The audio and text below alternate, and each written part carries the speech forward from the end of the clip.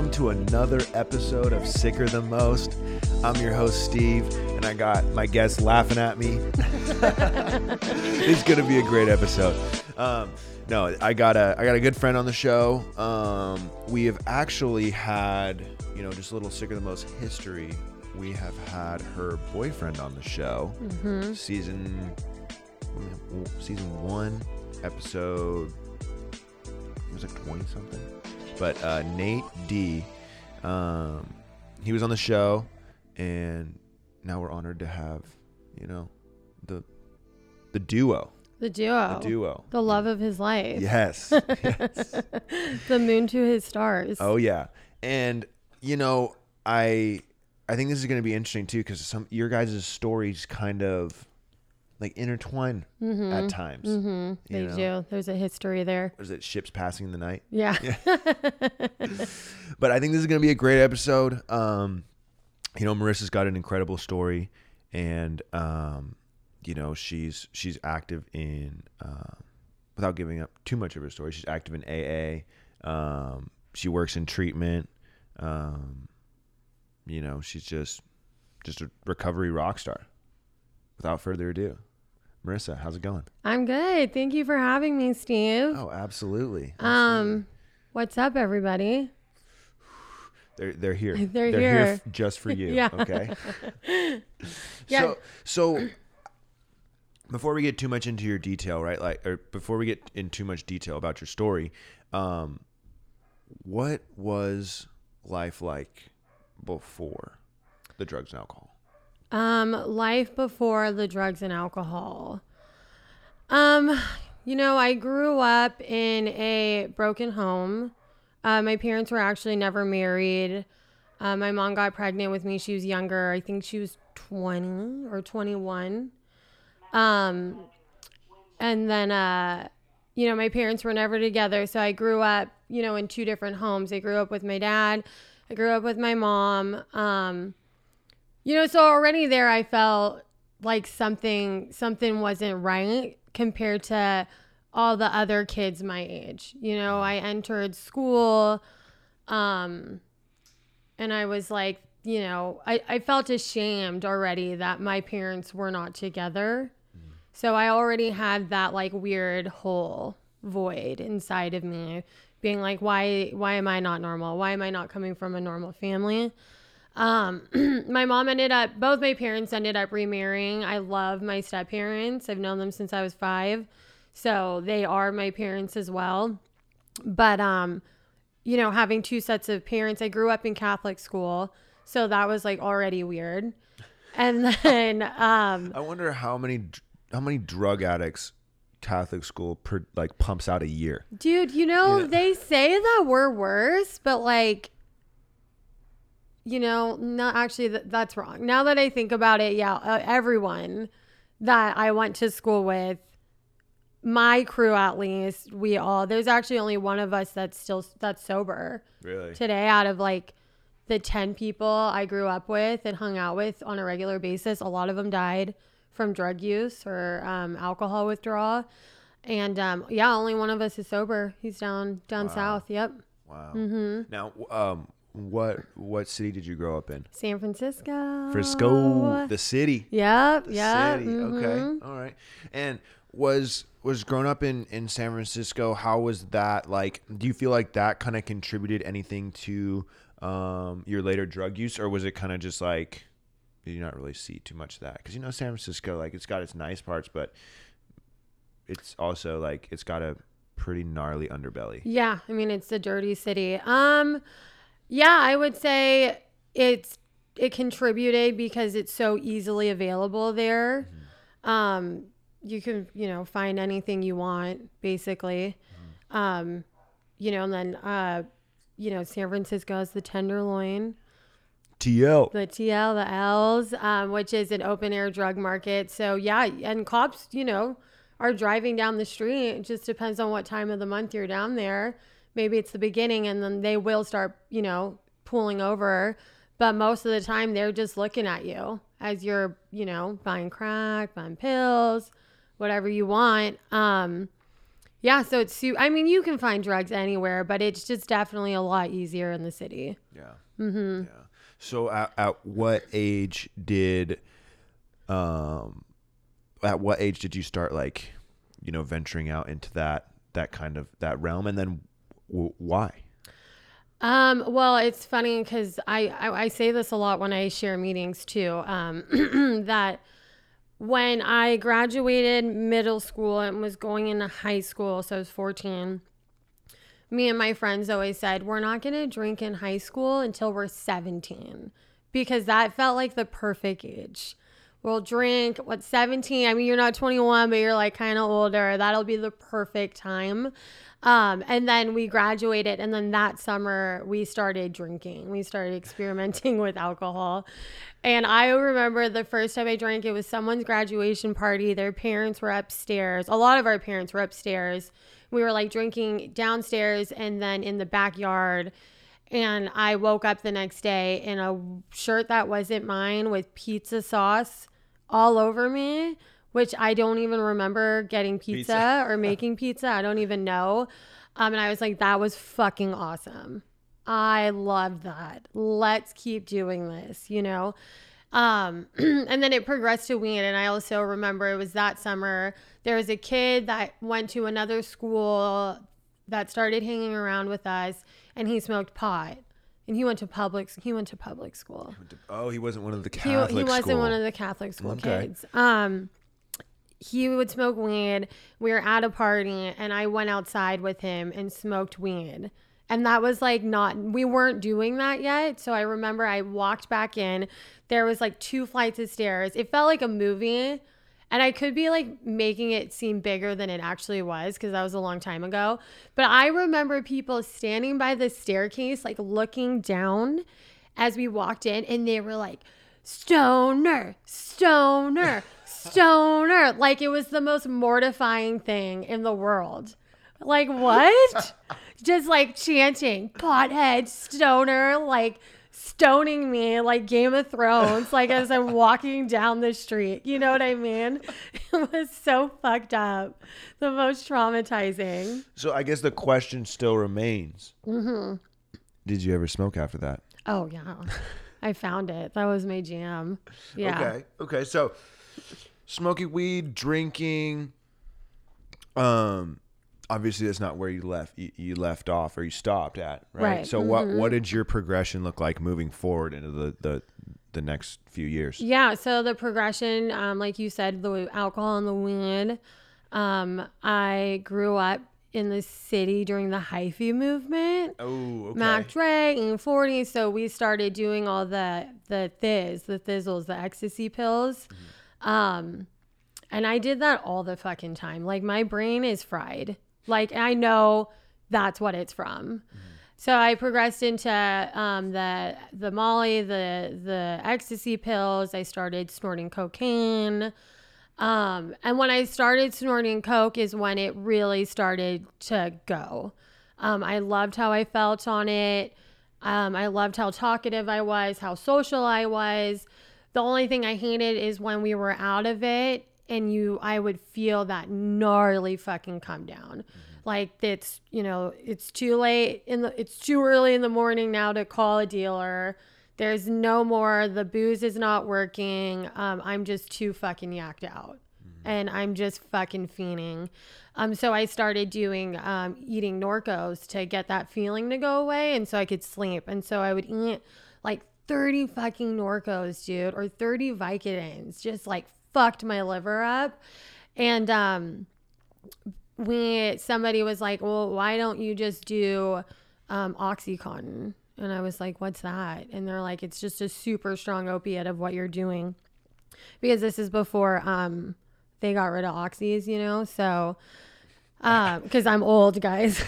You're like, and it's so funny how people are like, I date myself because I talk about the original OC80. The original OC80s, and you could buy like a quarter of a pill.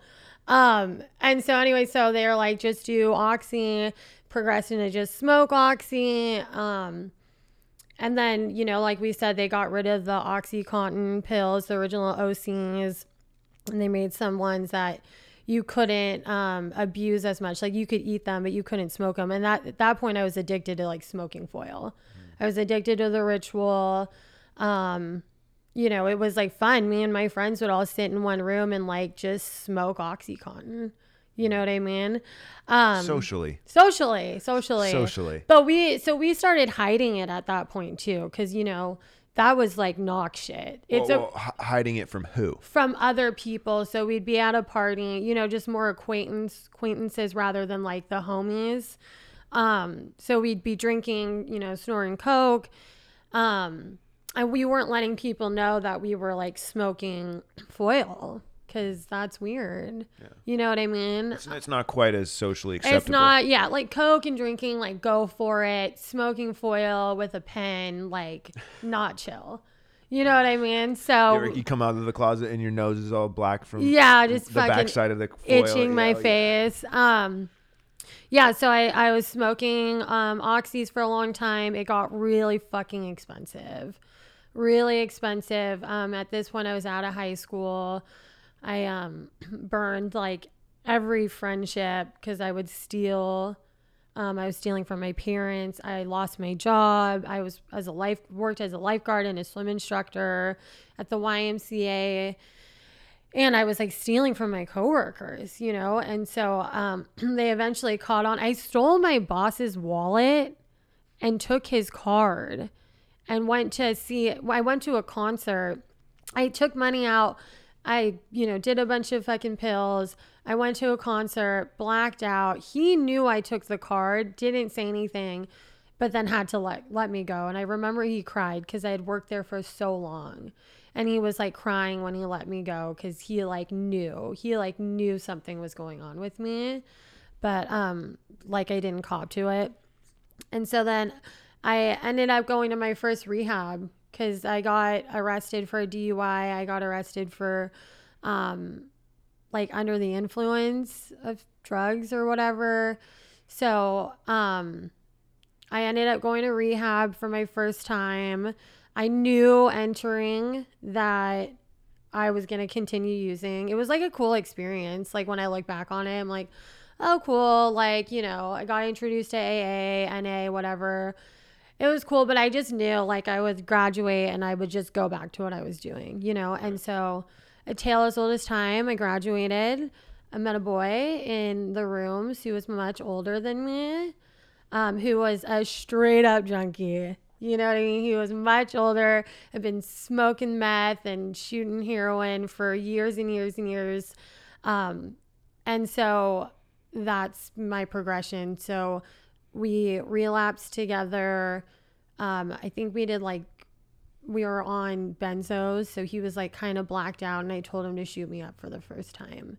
So he shot me up for the first time and yeah, I loved it, you know? And that was like, at what point was that like the point where you feel like there was like no return? Yeah, that was the point. And I knew like I never knocked anyone who shot dope because I knew like the Oxy, the Percocets, you know, all that stuff. I knew that was opiates, the same as heroin. I never knocked anyone. I was never like, oh, I'm better because I'm smoking foil. I just knew the moment I would use that needle that I could not turn back. You know, so yeah, that I remember we were in his truck, like south of Market somewhere, just copped in the Tenderloin. And I remember just feeling like this is good. Like, we always like described it as being hugged by an angel. And that's exactly how it felt. There was this saying that someone asked me, who is like never even really done any drugs at all, and they're like, what? When I told them I was like, I do heroin, they're like, what? Or I did heroin. Yeah. And like, they're like, yeah, I'm on it right now, guys. Yeah. no, but this is Plot like twist. this is like after like a couple years sober, and they asked me, and I said I don't even know, it just came to me randomly, and I was just like, it's like the warmest hug or the biggest hug from the safest person. Yeah. Until it comes around and bites you in the ass and takes everything and from you. everything. Ruins your life, and you're sitting there fucking years later, just like, where's that safe hug? Yeah. Yeah. Where Where's is the it warmth? now? Right? Why am I just sticking dirty needles in my arm I just know. to not shit my pants? Yeah. Yeah, exactly. To not throw up and fucking have restless leg. Oh yeah, yeah. So when you first got that first like, this is it, this is what I've been missing, or what was kind of like your thought process after that? My thought process, I mean, I wasn't thinking too far in the future, like, okay, this is going to be a problem. It was just more that, I knew it was bad, but it was more of how can I keep doing this? How can I sustain this? Right. So and then moving forward from that, how fast? I can't imagine your life got better after that. Right Oh, now. yeah. Yeah. So how fast did it just crash and burn on you? Oh my God. A month? Wow. Like super, super quick. Yeah, I was in sober living. I got kicked out. My parents knew something was going on. I mean, I dropped, 30 pounds really quick because you're so malnourished when you're shooting dope. And, so they kicked me out of the house. They wanted me to go back to rehab. I can't remember. It's so blurry now. I think I tried. I just couldn't stay sober. And so they kicked me out of the house. So, I moved into this trap house with dude. Nice. Yeah, in like San Bruno or something, like part of the Bay Area. And super trap house. Like Northerners downstairs playing porno on 2 TVs, selling fucking speed. Like an old Vietnam vet who like said he was sober but like secretly twisting the 10 and 2 every day.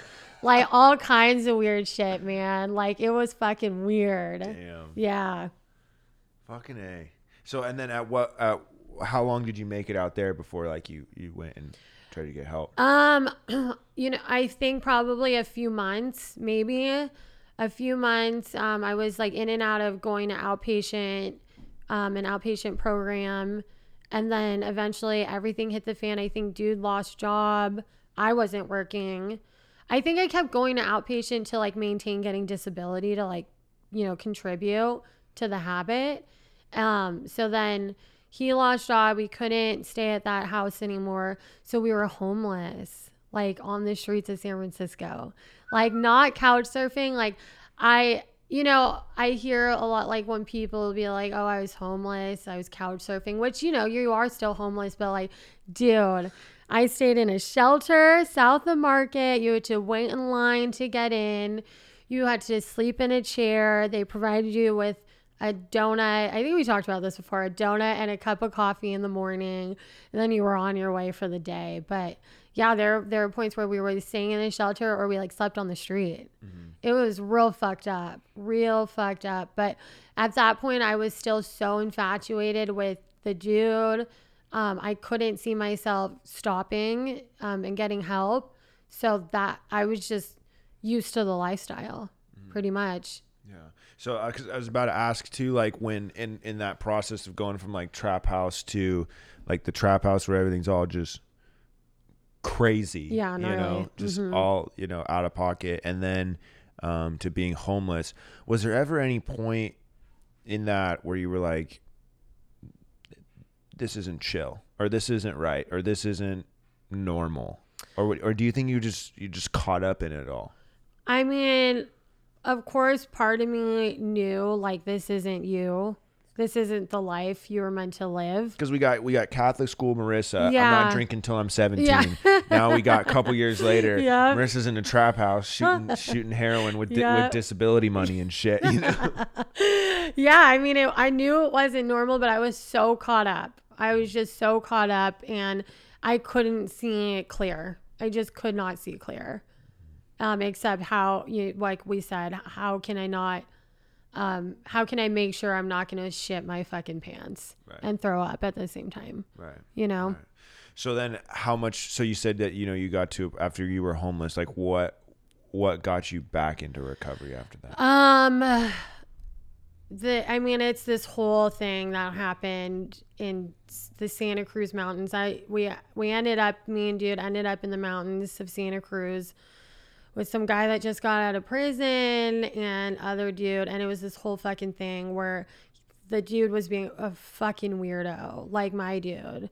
I don't know, like what, maybe he smoked too much meth or something, but like he was being fucking weird. And these guys were like, I'm going to beat his ass. And I remember being so scared because I was like, I'm about to get raped.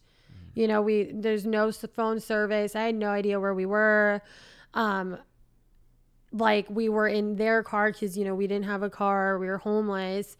And I just remember being like, fuck, like I am going to get raped and they're going to kill me. And I don't know what I'm going to do.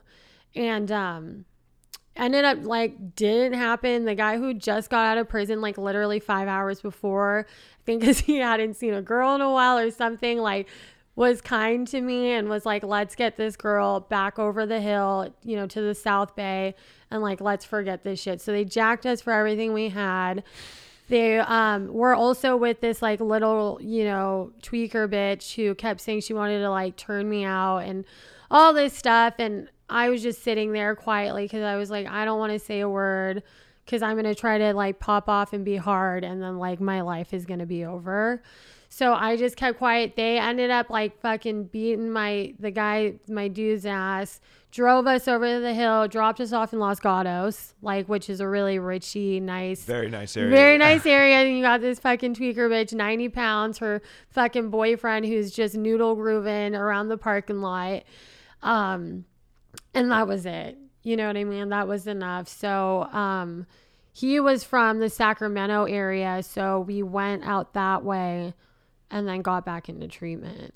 So that kind of really, and that at that point, I had that like gift of desperation. You know what I mean? We got up to Sac area, dope sick. I was just reflecting on how I'm still alive and, you know, nothing bad, super bad happened to me in that 12-hour time frame of being in the Santa Cruz Mountains. And I was like, dude, like something's got to give because this shit is not fucking cool. Mm-hmm. Mm-hmm. So then you went up to treatment in Sacramento, right? Yeah. So I went up in treatment Sac. So that kind of, from knowing a little bit about your story, that kind of opened like a whole new like path for you. Yeah. Which inevitably brings you back to Fresno in the end. Yeah. So what did that look like after you got sober? Yeah.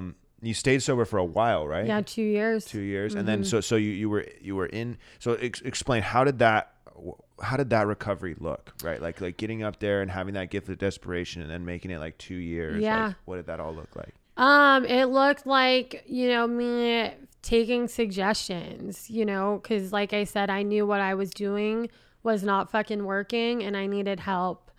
And so I gave myself to the program because I just saw people laughing and smiling and smoking cigarettes and drinking coffee and like and material things too. They like had a car, you know, they had, you know, a purse, like, you know what I mean? Like just little material things that like I no longer had. And so I remember I worked NA at that time in Sac, and I went to a meeting and I announced myself as a newcomer, and this chick came up to me after and was like, "Do you have a sponsor?" And I was like, "No, will you be my sponsor?" I heard her share, she had a really cool story. I think she had 4 years at that time. And she was like, "Yeah, sure, I'll sponsor you." And so we got into the steps, you know, and I just did everything suggested of me, you know, and from doing those things, I built a cute little life for myself while I was out there. I got a lot of the material things back. I got my license back. I had friendships. I was waitressing. I had, you know, some peace of mind at that point. Mm-hmm. Mm-hmm. So then what, I guess I'll spoil it for everyone. Yeah. So you relapsed after that, right? I relapsed after that. And is that the last time, or is that the sobriety before your sobriety now? Yeah. Okay. Mm-hmm. So walk us through that relapse. I think there's a lot of like really important stuff. Yeah, there's a lot. So you brought up that my boyfriend Nate was on this podcast. So I met Nate in Sac. he was friends. So I was still with that guy. That guy got sober too. He's still sober, which is fucking gnarly, fucking awesome. crazy. I'm stoked for him, but yeah, he's still sober. So it was like me and it and the other guy, you know, we were friends. We did a lot of things together, whatever. I still didn't feel safe in that relationship, even after so many years and even after almost 2 years of being sober. A lot of unhealthy stuff was still going on, a lot of toxicity, like a lot of things weren't normal. And so I kind of strayed away from that relationship. And as I did that, Nate and I like grew closer. You know, which is like kind of fucked up too. Like let's be real. And also in that time, I like went away from my program that I was working. I was like just attending meetings. Like I was basically like one side. I was just doing like the unity. I wasn't being a service. I wasn't in recovery anymore. I was just going to meetings. And then I'll get more into that after, but so I decided a drink sounds good. So me and dude broke up. Me and Nate like got together. I was like, you know what? I think I'm going to drink. It sounds like a really good idea. I'm a junkie. I'm a tweaker. I'm a crackhead. Like I'm not an alcoholic though, you know? So like, and now I have so much fucking knowledge on like how fucking sick that is, but whatever. And so, I drank. Yeah, I drank. So before that, I moved out of the house I was living at with the old dude. Me and Nate moved in together. I was bartending at this point, bartending and serving, and I decided to drink. So I drank. I blacked out again, like the first time I drank. You know, when I was 14 years old, blacked out. And then we maintained that for like 3 or 4 days. You know. Maintain the booze. For a second, I thought you were going to say like 3 or 4 weeks. No. So Nate drank with me. I remember he told his sponsor the next day, and I was like, what are you doing? Like, dude, don't fucking bring me into this. You're dry snitching. I'm like, what the fuck, bro? Yeah, so we maintained for like 3 or 4 days and realized like, oh, I don't really like how I feel drunk. So let's do what we want to do. So we shot heroin. The best part is Nate's a diabetic. So we like didn't have access to rigs, like, cause he has a pump, but with the pump, it comes with this like weird plastic thing that where it will register the insulin and then you attach it to your body. But we like used it as like a makeshift rig. It was the worst, dude. The needle was not sharp. You're just poking at your skin. So yeah, so we did that. Yep. With the little diabetic With his reader. his little diabetic thing. So, okay, little sidebar. So you have to like detach that from your body. Well, right, he has like it? extras because he's got to change it. I'm over here thinking you're just like, hey, babe, unplug yourself from the thing that's going to save your life. That's keeping you alive. You don't need it. So we can shoot some heroin. I need it. Okay. Not you. You know what it'd be? All jokes aside, I think this would be fucking hilarious. I'm sure there's probably some junkie out there who's created a way where they've converted their diabetic insulin, like automatic insulin dispenser, to shoot heroin like on command. Yeah, probably. Like every 2 hours, shoot me up. It's like a drip, like a fentanyl drip or something. Yeah, but just like a good old black tar heroin pump or something. Exactly. If that's not invented yet, there's an idea. Oh yeah. Well, there you go. The things you learn on Sicker Than Most. I know. Okay, so after you relapse with Nate, and go back to shooting heroin. What did that run look like before you finally got sober this time? Because you have over 3 years, right? Yeah, 3.5. Yeah. So what did that look like from that last relapse run and then to getting sober? Oh my God, it was like a 6 month, 7 month, less than a year run. So like I said, we moved into this apartment. I think we had a year lease. Fuck that. We weren't able to do that because I left my waitressing job. Nate was doing like carpentry. called out of his work a bunch of times. So we couldn't afford to live there anymore, you know? So we made the decision that we were going to come to Fresno because he's from here and live at his mom's house. Nice. His codependent, sweet mother. And then his dad, R.I.P. Doug's in the room with us right now. Yeah, Doug is sitting in the urn right now. I think this is perfect. Yeah, it's perfect. He saved, you know, he helped us out of a lot of jams, Nate a lot, and also me. He paid out our lease, so it wouldn't affect our credit. And that we wouldn't owe. I mean, it's super codependent. He knew that. It's just because Doug's got such a big heart. Yeah, because he has such a big heart. Yeah. Rest in peace. Rest in power, Doug. An absolute legend. Yeah, for real. And so he like paid our lease out. Got a U-Haul because we had to take all our stuff, come to Fresno, move into his mom's house. And then from there, it was on. I remember our first night here, he linked up with all of his friends that he used to get high with. We hung out his friend's garage, you know, like we were 16 again. Just shooting heroin instead of smoking shooting heroin. weed. Yeah, shooting heroin instead of smoking weed. And yeah, so it was like on from there every day, you know, looking on how we could stay well and not get sick. There were points in there where we were like, you know, we need help.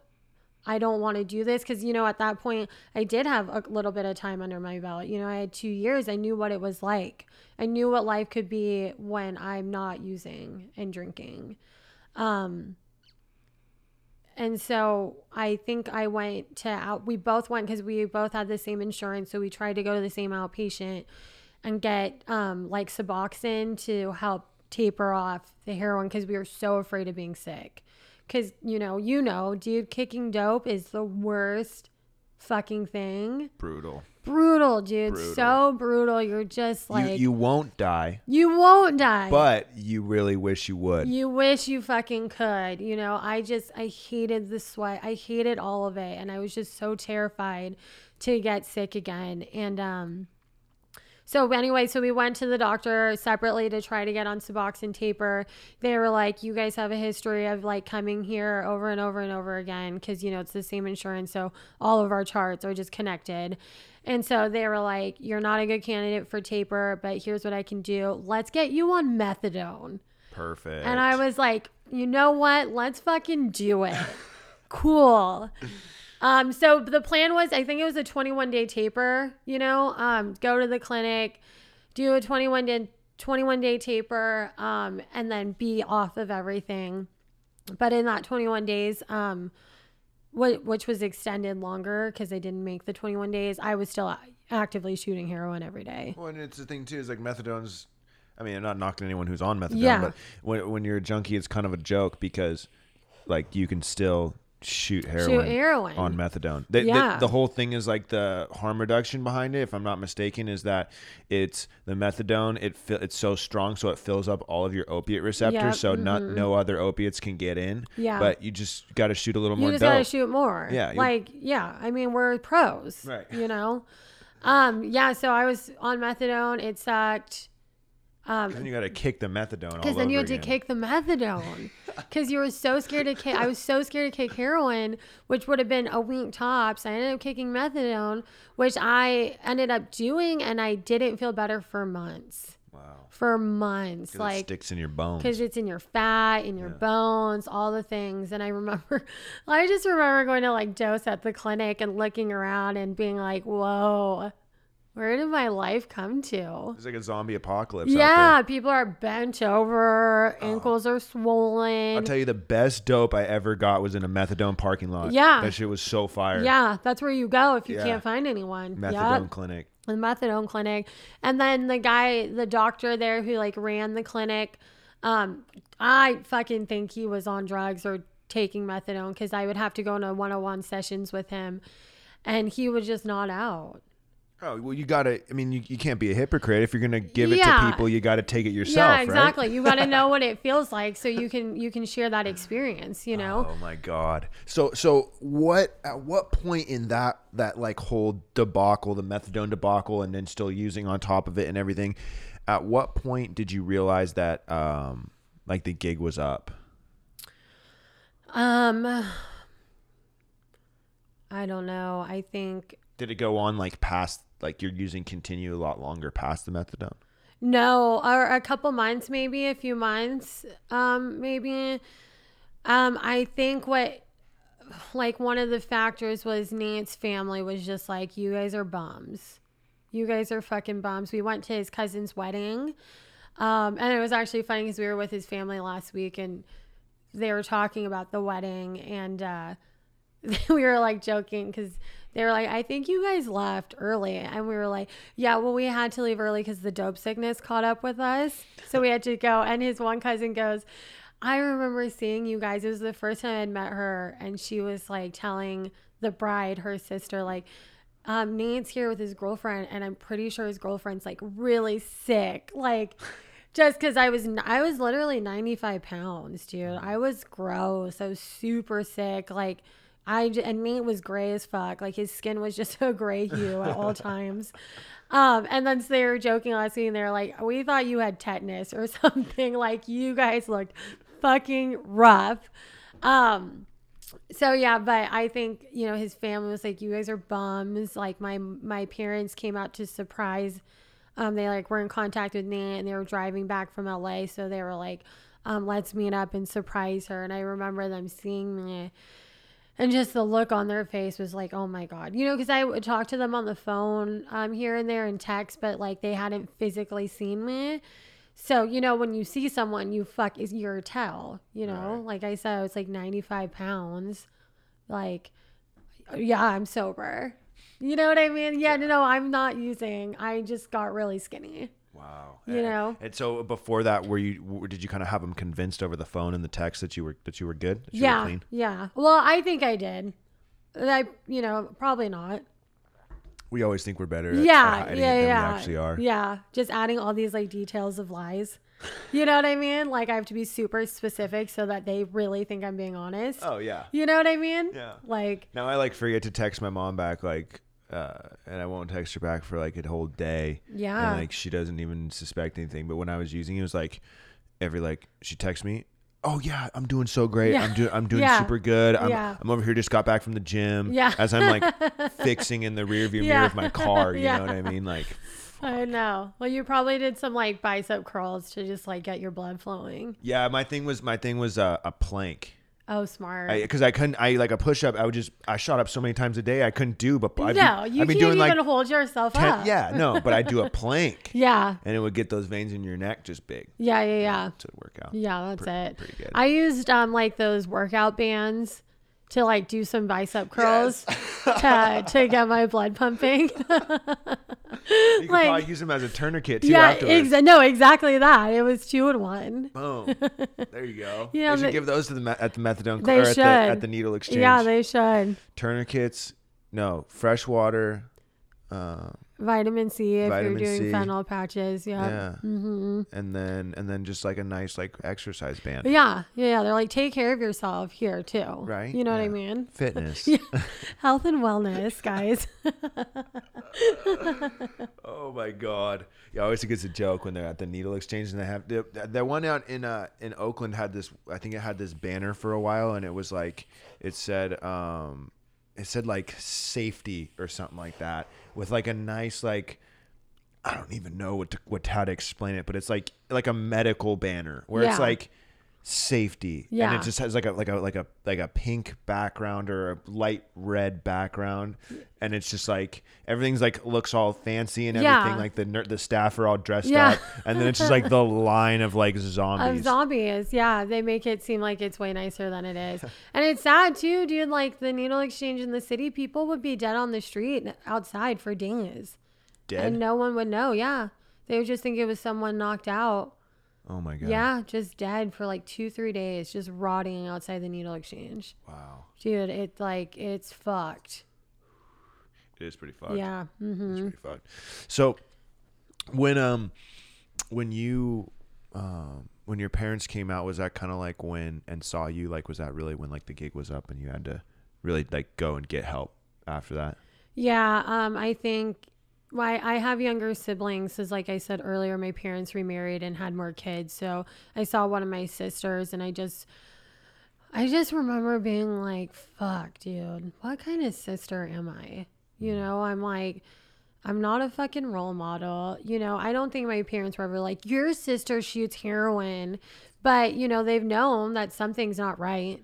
You know? Yeah, Marissa's out of the picture. Yeah, Marissa's gone. She's missing. Like, they don't, you know, she doesn't call. She doesn't text, like, anything. And I just remember seeing her and just being like, holy fuck. Like, ugh, like, what kind of sister am I? What kind of daughter am I? Like, what kind of anything? I'm nothing, you know? Yeah. Yeah. So then what was your process getting sober this last time? So I was still on methadone, still shooting heroin. I can't like remember exactly what Nate and I like had a conversation. We were like, it's time, you know, it's time to go. But the plan was, you know, cause our plans were so great. Oh yeah. He was going to go and I was going to stay at his mom's. Because if we're just not together, I can get sober and he'll get sober in rehab. You know what I mean? The master plan. Like, we just can't be together. So we'll you know, we'll part away. He'll go to treatment. I'll do outpatient and meetings and that whole thing. So he leaves, goes to treatment, and I can't stop. So you're just shooting all the dope at his mom's house. Finally shooting all the dope. He's not watering my shit down. I'm fucking cooking it myself. I'm doing all of it. And he's in treatment. And I remember his dad, Doug, we went up there one day to visit, and Nate had called and he's like, please bring me a dime bag. Please, please, please, please, please. And you know, the fucking good girlfriend I am. You brought him that dime bag. Up to the rehab he was at, which he now works for, which is, you know, a beautiful story. And so prior to visiting him, I couldn't stop. It'd probably been like a week, right? Could not stop calling the dealer every day, all these things. And so I was like, fuck, dude, I'm not going to be able to get sober. Nate's going to get out of treatment and I'm still going to be using, you know? So I went to Kaiser and I was like, check it out. Like, I can't stop using. I'm strung out on heroin. I'm strung out on methadone. I'm smoking speed every day. Like, I need help. And so they were like, okay, let's get you to rehab. So the day before I left, I went up to visit him with his dad, brought him a dime bag.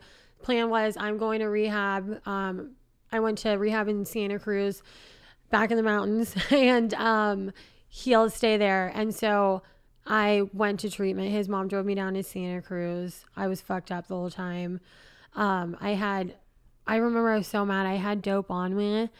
And I nodded out so hard the night before that I woke up at 6 a.m. and still had dope. So like the last shot of dope I did, I could not find a van because I couldn't find my workout band. Oh no. So I had to rip the tip off and I had to shove it up my asshole. The last shot was a booty bump. The last shot was the booty bump. But dude. I think that's what makes the winners. Yeah. You know, like in the previous, like I think 2 episodes ago, when I had this dude Eric on, fucking killer episode. And his first drink sober was his piss sitting on the counter from the night before. Gross. So it's like, you know what I mean? Yeah. Like stories like that is what makes the winners. Yeah, exactly. Your last shot wasn't even a shot. It was a booty bump. Yeah. Yeah. It was a booty bump. Yep. I still think about that. Like, God fucking damn it. Yeah. Because I was in a panic. It's time to go. You know, Santa Cruz is 2.5 hours away. I had to be there for my intake. I was going to go. There was no doubt for me to not go, but I had to finish my drugs. Because I was never like, when I hear people saying, I flushed my shit, I had enough, I'm like, no, what? My plan was always like, I'll got to finish it and then I'll get sober. Right. What do you mean flush your shit? It's like there's only so much drugs on this planet. I Right? know. You know what I mean? I They can only make it so fast, right? I know. So why would we waste it? Exactly. There's someone out in the Tenderloin who could really appreciate that. I know. So I'm being an ungrateful little shit by I not know. doing it all right now. I know, exactly. We're exactly. sicker than most. So okay, so you're on your way to Santa Cruz, and you get there, and is what did that? Obviously, something was different this time. Yeah. Right. Yeah. Because you maintain sobriety. What's your sobriety date? November 28th, 2017. 2017. Nice. So when you got there, something had to change. Right. Right. And so what did that process excuse me. What did that process look like as you're starting your new sobriety? It looked like me dying because I came off the methadone. And so, excuse me, it was I remember, so I chose going to the camp because they said they give you Subutex. Nice. So I was like, yeah, I can take that while still, have the methadone and heroin in my system. I get there and they lied to me. And they were like, no, you have to have 3 days off. And I remember seeing the doctor for like my initial appointment. And I was like, what the fuck? Like I had a bad attitude. And even as like a fucked up kid in the city drinking, using, like I was still polite to like, doctors, people at restaurants. I was I'm never a junkie, but I got manners. Yeah, I have my mom still raised me with manners. Okay. Even though I'll steal from you, I'll be nice. But yeah, I'll be nice to your face. You know what I mean? But I will take your money. I remember being like, what the fuck, dude? Like, you told me to keep dosing. If that was the case, I would have just not gone to the clinic and dosed and just shot heroin until I got here. And I remember he was like, well, or you could have died. And I said, buddy, I would have died a long time ago if I was going to die. You know what I mean? Just a fucking attitude, just on a sick one. And so I fucking felt like dying. I was so sick. Like, it finally caught up with me having to get dope sick, even though I tried to make all these plans in place to not get dope sick. So I showed up the first day. I was cool. Went to the doctor because I was high. Went to the doctor. And then a couple hours after the doctor's appointment, I was dead. And so I had met a bunch of people, in the moment I was high when I arrived, and then on the way to the doctor, and then I was gone for a week because I could not emerge from the detox cabin. And so finally, like, my numbers were really high that they were like, okay, like, we'll give you Subutex. So I was like, fuck yeah, this is what I've been waiting for. Like, this is why I'm here. Hello. And so I took it. I felt, obviously way better. I came out of my cabin. I was like talking to all these people, and all these guys that were doing the same thing I was doing on methadone, on heroin, on the, all the opiates. They were like, don't, like, it was like a ghost story because the camp's like summer camp, the rehab I went to, you're in cabins, there's a pool, volleyball, whatever. So it was like telling ghost stories. I like emerged, I'm feeling great. And they're like, don't take the Subutex. And I'm like, why? And they're like, because you're going to end up having to kick it again. So then I was like, fuck, you're right. So I had this like moment of clarity where I was like, hey, I'm so afraid of getting sick. I keep like just, delaying the inevitable. So then I refused the rest of the Subutex. So the next day I was like, they were like, if you refuse, you're still going to have to be off detox and join group, now I know per insurance, and all this stuff. And I was like, I don't care. Just, I'm going to do it. You know what I mean? And so I refused the Subutex, and I was, I felt really sick still for a long. I would eat, I would throw it up, I would feel better for a second, then still get the chills, headaches, all the things, the body aches. So I, normally, like, cause I've gone to a few rehabs, like I said, you gain, the rehab fucking 50, yeah, in the 30 days you're there. But I was so sick for the 30 days I was there. I came in at 95 pounds. I came out still a pretty skinny, low weight for like my height, cause I was so sick. I was just so sick. So I was like, ooh, beat that. Didn't gain the rehab fucking 50. Okay. That's a fucking win. You know what I mean? Right. And so then when you got out, what did you start doing to help maintain that sobriety? Oh, okay. So before I got out, so when I got off blackout, I called Nance's mom to get a hold of him because I didn't have the number for where he was at. And I remember she answered and I said, hey, like, can I have the number for the treatment center that he's at? And she goes, oh, honey. And I knew. I was like, he left. And she's like, he did. He's been home for a week. I didn't want to talk to him. I knew he was fucking getting loaded. And I was pissed because, like, well, that was the plan. So, like, I knew I wasn't going to be able to stay sober. So here I am in rehab, like, felt like doing my part because you were in treatment and then you fucking left. How dare you? Now you're getting high. I'm over here dying. I'm dying. You know, I want to die. I'm so sick. And so, anyway, so he came to visit on one of the family visits, you know, I was able to have. Fucked up. Just so fucked up. I was pissed, dude. I was like, you're fucking high. How dare you come here? And then he's like, I'm not high. I promise. I love you. I love you. All this shit, dude. And so I was like, give me your lighter to like light a cigarette. And it was dead. You know, and normal people lose their lighters before they die. Long before. Yeah, like you're cooking dope, you're smoking speed, like you're smoking, like you're when the lighter dies because you're doing those things. You know what I mean? Even like when you smoke weed, you still lose that fucking lighter. Yeah. You know what I mean? Like, but the junkies and the tweakers, like we hold on to that shit because like we don't have money to get a nice big lighter. No. You know what I mean? No. That cuts into like the money we had for dope. Right. You know what I mean? Anyway, so I was like, I'm done. You suck. And so we broke up. So then I graduate. I go to sober living. I get a sponsor. And then I'm like introduced to the rooms again. This time I decided to work Alcoholics Anonymous. There was no preference on why. Like the girl that I asked to be my sponsor worked AA. So I was like, okay, I'm just going to work AA. So that was like the first time I started reading the Big Book. Mm-hmm. The first time. I mean, I had like read it in rehab. I met a woman out here that I was reading it with. Oh yeah. So I met a chick out here when I was staying here. And so we would read it. But my sponsor in Santa Cruz was the first one to take me through the book fully. Okay. And so, yeah. So, and what has your experience been like with AA in your life now? Dude, I love it. But I won't lie. You know, in the last 3.5 years, I have drifted. From the program. I've been full of resentment, full of fear, not enough time in the day, all these things, you know, all these reasons. And so I would drift away and I'd be like, they're clicking and like none of the girls want to hang out with me and blah, blah, like all these reasons. But really, I like wouldn't give them my full self. Right. You know what I mean? I wouldn't give them the full Marissa. I wouldn't open up.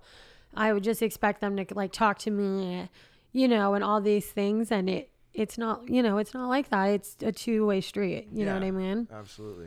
But yes, I got through that. I did like my first AA 4-step. Went through my amends. Nate and I were broken up. I gave him an amends while I was living in Santa Cruz. Yeah. Mm-hmm. And so at what point did because obviously you moved back to from Santa Cruz to here. So now mind you, let's do a little history class real quick right here. Yeah. So 3.5 years ago, Nate came to visit. You said, fuck you. You fucking suck. You're burnt. Yeah. You and your fucking dead lighter can go shove it. Now we are sitting in Nate's house. Yeah. Mm-hmm. Where you guys currently live. Yeah. And are happily together. Yeah. And living your best life. Yeah. Yeah. You know, mm-hmm. someone who, you know, you cursed off in rehab. Now you guys are back together and in a wonderful relationship, you know? But what did, what did your kind of what did your process of moving from beautiful Santa Cruz, by the beach, just vibing, just like living go from there life. To like coming to, all my Bay Area friends say it's the asshole of California. Yeah, the armpit asshole. They all talk shit to me because they all live in beautiful Los Gatos and Santa Clara, But like what? So you'd make a demographic with what, like 2.5 years sober? Yeah. And how did you get through that? Why did I even move here? I'm just kidding. I'm like, wait, why am I here? Well, the pandemic hit, you know what I mean? So I was last March 2020, living in Santa Cruz. Nate and I had been together like a year, just about long distance back and forth. Oh, how did Nate and I, that was the question. I gave him the amends. We would talk here and there. My friend had died, she was in a car accident, who I'd met at the camp, and she was originally from Clovis, and she actually went through the rehab that Nate now works for, and he was working there at the time. So I had like reached out to him and been like, hey, is it true? Is she gone? Whatever. And so then I was coming back to Fresno to visit a friend that I made, while I was living at Nate's mom's house. And he had happened to text. So then we would text here and there, but nothing substantial. And then he happened to text me on like a Thursday before I was driving up to Fresno for the weekend after work, right? And he was like, hey, how are you? Like, how you doing? I'm like, hey, I'm good. And I was like, he's like, we should catch up. And I was like, oh yeah, cool. I'm actually going to go to Fresno this weekend to see, our two friends. Maybe we can get coffee. Like, I'm on my way out of town on Sunday. Okay. Like, I'll see you at the Starbucks on the 99. Okay. Like, literally that was my thought process. And so then I pull into town. And my friend and her husband were like, we saw Nate at the meeting, we're going to dinner tonight, which I had already known about. They were going to do a business dinner. So I was just going to hang out at the house. So they were like, we told Nate to just take you out to dinner instead of going to get coffee on your way out of town. And I was like, oh, okay, cool. And at this point, I like really had no motive, no nothing. Like it was just, there was literally no feeling behind it. Like I remember me and my friend drove up to Shaver and we were driving back down the hill and she's like, are you nervous? Do you want to date him again? All this shit. And I was like, no, 1,000% not. Like, I do not want to be with him again. I miss him as a friend. But never, like, I would never reopen that can, you know what I mean?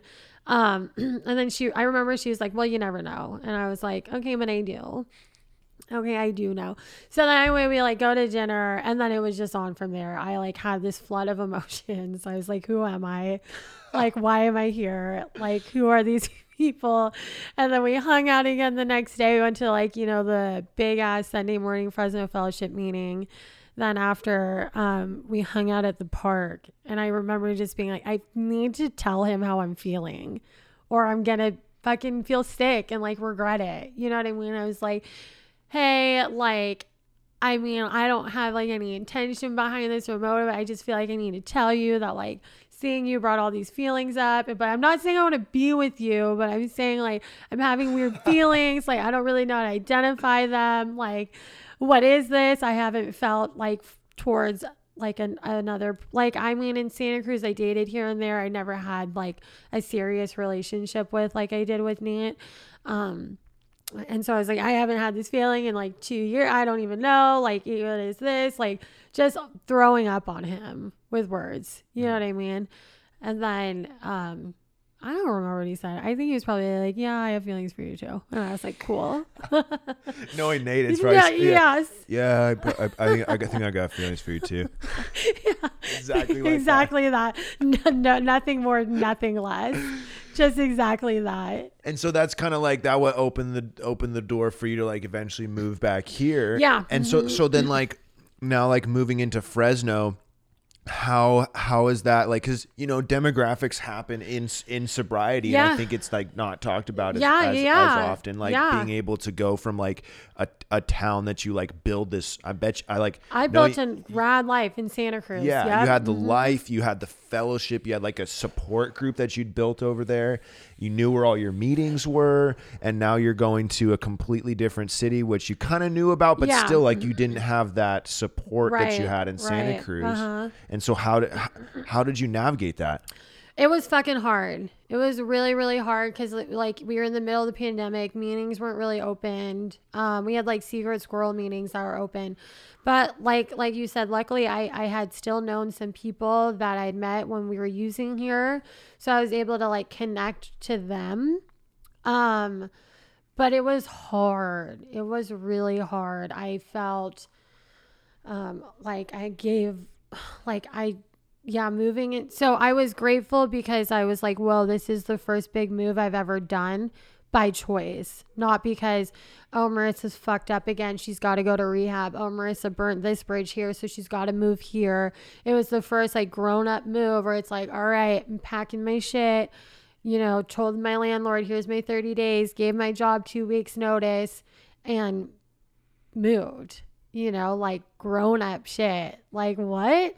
And so, it was difficult, because, changing everything, your environment, your recovery, the people, even with a little bit of time, it's hard.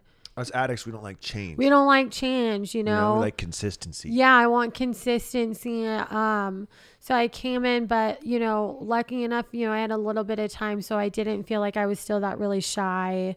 You need to talk to me. I don't have to talk to you. You need to approach me, whatever. Like I was just like me, and like was able to open and like reconnect with the people I had met here before, and stuff like that. I had asked someone to be my sponsor who, I had a friendship with while I was still in Santa Cruz. That I originally started, I think we just got through the doctor's opinion before I went to rehab in Santa Cruz. And so I had asked her to be my sponsor again. So I was like, cause I don't want to let that go, like let the recovery fall by the waistline and then get, everything gets fucked up. Obviously. Go back to shooting dope in Nate's mom's house. Yeah. And that would be 1,000% what it would be. You know what I mean? It's funny, like the final destination anyone's using, right? Like your final destination, your guaranteed one-way ticket if you put a needle in your arm is Nate's. Bless her heart. Bless her heart. She's one of those savage codependents. Yes, big time, dude. There are like case studies on this woman. Oh yeah, for her codependency. She's the poster child. Yeah, exactly. Gotta love it. But shouts out to Nate's mom. Man. Yeah, shout out Robin. Yeah. We love you. Love you, Robin. Yeah. Sicker than most appreciates you. Yeah, we do. Honestly. Yeah, honestly. So let's get into this book. Yeah, let's get into this book. So you said. You started reading it a little bit before you went to rehab this last time. You got out of rehab, started working the steps, and now where are you at? Dude, I've had such a shift. Let's talk about that shift. Such a fucking shift. So I, a little over 3 years, I was working with that woman I asked to be my sponsor, and nothing, against her or anything like that, but I wanted to die in sobriety. I didn't want to use again. I didn't have the mental obsession or the crave, nothing like that, the desire to get loaded.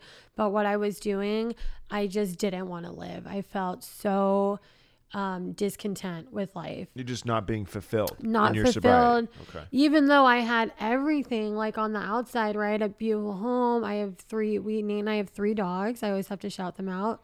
Darby, Daisy, and Frank. In that order. Yeah. It makes me sad that Frank gets the end of the list. I know, because he's the original. Dude, Frank is so sick. I know, he's the cutest. But Nate and I would fucking fight. You dude, oh my God. I packed my shit fully like completely packed everything, bro. I don't know, like 10 times. I was like, fuck this shit. I'm out. I'm done. Cause I was just so discontent. You know, it was just everything. I couldn't find the solution anymore. And so, I decided that I needed to get a new sponsor, and really get back into the work. You know what I mean? And so, I was introduced to a new woman who was like 24 years, fucking dope, who works out of the Big Book Awakening, which a lot of people do here. I had never heard of it before. It's so funny. I had a resentment towards people who work the BBA because my sponsor worked the BBA with me, you know, or it does work and everything like that. And so, you know, when I first got sober in like 2018, it was like an underground society. Yeah. Yeah. And then now everyone works it. Yeah. Well, like, here in Fresno. Fresno. Yeah. It's kind of it's like, well, because it originated in Visalia. Yeah. And that's who my sponsor's husband, his sponsor wrote the BBA. Yeah. And I had this moment of resentment towards people. I'm like, man, now it's not like the cool secret thing anymore. Everyone does it. But I had to let it go because it saved my life and it's saving a lot of people's lives. Yeah. You know? So what have been some like big things in like your recovery that you've like really been able to just like grab since you've got this new foundation with this new like AA like workbook? Yeah. So I'm really seeing in like Bill's story, right, when he's talking about having a relationship with God, like, yeah, he believes in it. He has that old idea of the cathedral and the stained glass windows and stuff like that. I'm like, yeah, he can believe in a power greater than himself, right? And that's where I am too. That's where I had been like the last 3 years, right? Because I've just been working with my new sponsor the last few months or something. And so where I'm now seeing what was missing is a relationship with God. So I've completed this steps, and I'm doing quotes because I'm working the steps now as it is laid out in the Big Book, which I've never done before. Like I'm not laid out like stated because it's like there's a lot of wiggle room because I mean the book's straightforward, but like there's a lot of interpretation that people do when they read that book. And if you just boil it down to like the basics, there's very clear and concise, you know, directions. It's just that it's not like a 1, 2, 3. It's not numbered basically. Exactly. So you have to kind of like actually like pay attention. Every word in the Big Book is there for a reason. Exactly. And so, and the Big Book's our textbook, you know, we start from the beginning to the end, you know what I mean? And so, so that's what I realized that's where I was lacking. So I met her the first time and she was telling me about, you know, she could tell that I'm in the place that she was in at 15 years sober, like couldn't stand anyone. Oh, that person's weird. That person's gross. Don't talk to me. Like just restless, irritable, and discontent. You know what I mean? And she's like, I can see that that's where you're at. I was the same way. I'm like, that guy's a creep. That girl's fake. My boyfriend sucks. Like I suck. Like I should have this. I should have that. Why isn't my life like hers? You know, all these things. Right. All these things. And it's, what was lacking is a relationship with God, you know, and something, and that's what I was saying about the old ideas, right? Is that I believed in a power greater than myself. Like, you know, Catholic schoolgirl, I was like, cool. Yeah, God. I can believe in a power greater than myself, but did I have a relationship with God? Was I reliant on God? No. 1,000% no. You know what I mean? You can believe but not turn it over. Exactly. Right? Exactly. And I never turned anything over. Yeah. Mm-hmm. So now, what does that look like in your life, turning it over? Turning it over. This is such a... I feel like... I don't know. Maybe I'm just not listening. Maybe I'm not going to the right meetings. But I feel like not a lot of people talk about what is turning over. They always say, well, then I turned it over. And then I got results. And it's like, well, that's great. Good. But what does turning it over look like to you? Yeah. So to me, it means how can I best serve God in that moment? You know what I mean? So I'm in a situation where I'm upset. I'm resentful. or I got to let go of controlling finances, controlling what I do for a living, all these things.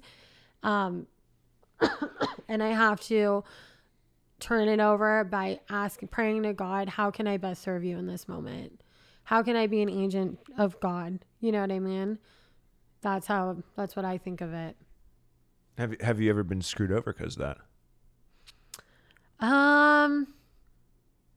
Probably.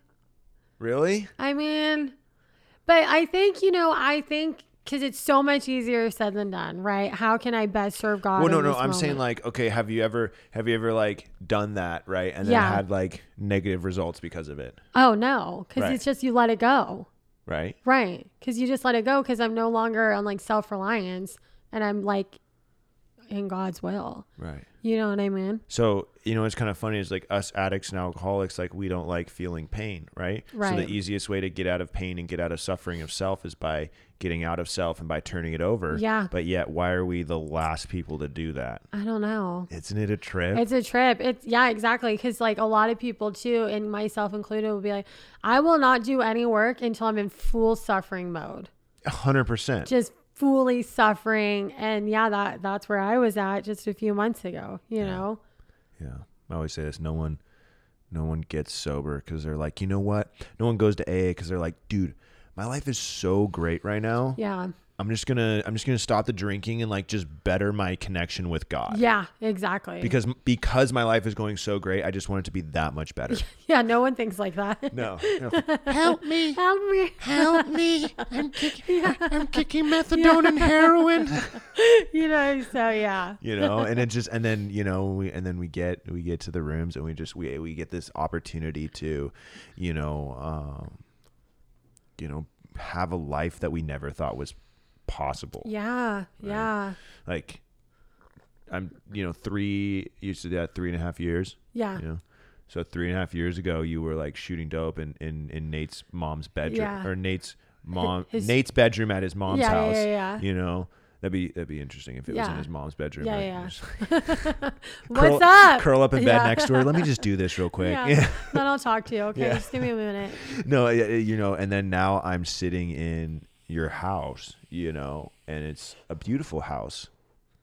Yeah. It's like it's not a trap house. No. I love it. It looks far from it. Yeah. It's just the feng shui. Yeah. You know? I love where we live too. Beautiful Yeah. Tower District, man. Shouts People out knock Tower. it. Shouts People out knock Tower. it, but this shit's fucking cool out here. Oh, Yeah. yeah. Mm-hmm. Yeah. It's like I don't know. I'll go off on this tangent real Yeah, quick. no, Tower go for District is like, it's ghetto, but like not really. Yeah. Exactly. It's like just like that. it's like enough like shadiness to be like comfortable for me. Yeah. But like not too much where I'm like, motherfucker, like my shit's getting broken into. Yeah. However, my car, I found some dude sleeping in my car the other day. I love that. He just I the love door was that. open and I just drove in. I was driving my Cadillac back in, Yeah. and I saw he was just asleep in my Subaru. Oh, sick. I think he took like Did you give him a pillow? no in on the driver's seat. He just like cranked the driver's seat back. Did you not lock your car? No. Oh, you don't? No, well, I normally do. I just okay. forgot that day, Yeah, so yeah. you know how it is. He was Yeah. probably just pulling handles, Yeah, and yeah. he just took a nap. And he was stoked. He was so happy. He was like, I found a car. Dude, he didn't steal my sunglasses. He stole a picture of me and my girl and my spare house key. Oh, that's sketch. But I got the locks changed. Oh, good. Good, so good. no harm, no foul. But and he's just got now a the picture of you. he's got your a great girlfriend. picture. You know what I mean? Somewhere. He's using that. Just, yeah. Hey, that's okay. I'll let him it's have good it. to know. He needs that picture more than me, Yeah. I guess. So real quick. I know we got kind of off topic, Yeah. but real quick. So, you've found this new freedom in the steps, Yep. right? Because Mhm. you're working the book exactly how it's designed, Yep. right? Mhm. And what would be and so now you have an experience of one, suffering as a newcomer, and two, suffering as someone who has some time. Yep. So I ask every host this right Yeah. before the end of the episode. I ask or every guest. I guess you guys are the host, right? You guys, I mean, yeah. it's Same, your same, but episode. different. Yeah. Yeah. So I ask every guest this at the end of every episode, is that what is one nugget of knowledge, of wisdom, of hope that you would want someone who's new and suffering, or someone who's had some time and still struggling? What would you say to them? What would be that like golden nugget that you like? Let's say that they were listening to this episode and then they just got hit in the back of the head with a baseball bat and forgot everything up until this moment. Yeah. What would you tell them? That's hard. That's a big one. I don't know. Something that just came to my mind though was have faith. Have faith. You know, have faith in what? God, the process, in everything. Yeah, in the process, in your higher power. That there is a plan. You know what I mean? Even with Doug passing away from COVID. Last month it was hard, dude, knowing that he was gonna die and wanting to be angry, wanting to be fucking angry. Like why is God doing that? But I remember just crying and just being like, I just have faith. I just trust God that whatever is happening is just happening. You know what I mean? Yeah. Maybe for a reason that we'll never know. We'll never know. Maybe for a reason that we'll figure out tomorrow. Yeah, exactly. Right. So, Marissa, thank you so much for being on the show. Thanks for having me. Absolutely. Sicker Than Most needed you on. Yeah. I'm stoked. It's been a long time coming. I gave you the shirt in advance. You gave me the shirt in advance, and people at work literally were like, you haven't even been on the pod yet. How are you rocking the black shirt when I don't even have a black shirt yet? All the fans know, right? Like, so I came out with the white shirts that I've been pretty much just giving out and selling for the past year and oh shit, dude, we're coming up on 2 years with the pod. Fuck. September of 2021 will be 2 years. And so I've been giving out the white shirts. And so a lot of the OG fans either have a white shirt or know of the white shirts, right? Yeah. Even the first gen and the second gen, right? So the first gen doesn't say podcast at the bottom, and then the second gen says podcast. But then a little while ago, a couple months ago, probably I'd probably say five months ago, I came out with the black shirts. Yeah, the black ones. With the little logo on the front and then the big logo on the back with this Instagram handle. And but those were a rare drop because I was only able to print a handful of them. Yeah, you only had a few. So now, just let you guys know, I know I've been getting some DMs on Instagram this past week about the black shirts, right? Because more people are starting to see them. The black shirts, I put in the order, and it's through a different printer because she's like a lot more cost effective. So I try not to really make too much money off the shirts. I try to just give them out for free and stuff as much as possible, or give them out at for sale at cost. That's the ideal, right? My codependent ass sometimes just gives them out to people that I probably shouldn't have. But anyways, regardless, right? So the black shirts are coming out for sale here relatively soon. As if you guys follow the Instagram, they'll be out ASAP, or as soon as I get them, I'll have them posted. And so thank you everyone who rocks the merch, listens to the podcast, who hits me up and lets me know they're listening to the podcast. It really means so much. It means the world, right? Because I say this every single episode. I'm like beating a dead horse. Anyone who listens to this podcast, you guys make this podcast something greater than just two people talking to each other on some microphones. Yeah, for sure. You guys make it into something, right? And you guys help me. This is part of my sobriety, right? And you guys help me, by listening, and it really means a lot, and so I like to end, real quick before I do the ending, if you're not following us already, follow us on Instagram, at Sicker Than Most podcast, no caps, no spaces, no underscores, no cap, and, follow us there, for new updates on episodes and merch.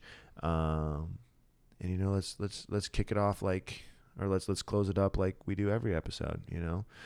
No matter what you've done, no matter where you come from, you are lovable and you are forgivable. So keep that in mind. Keep your head up and keep it moving. Peace.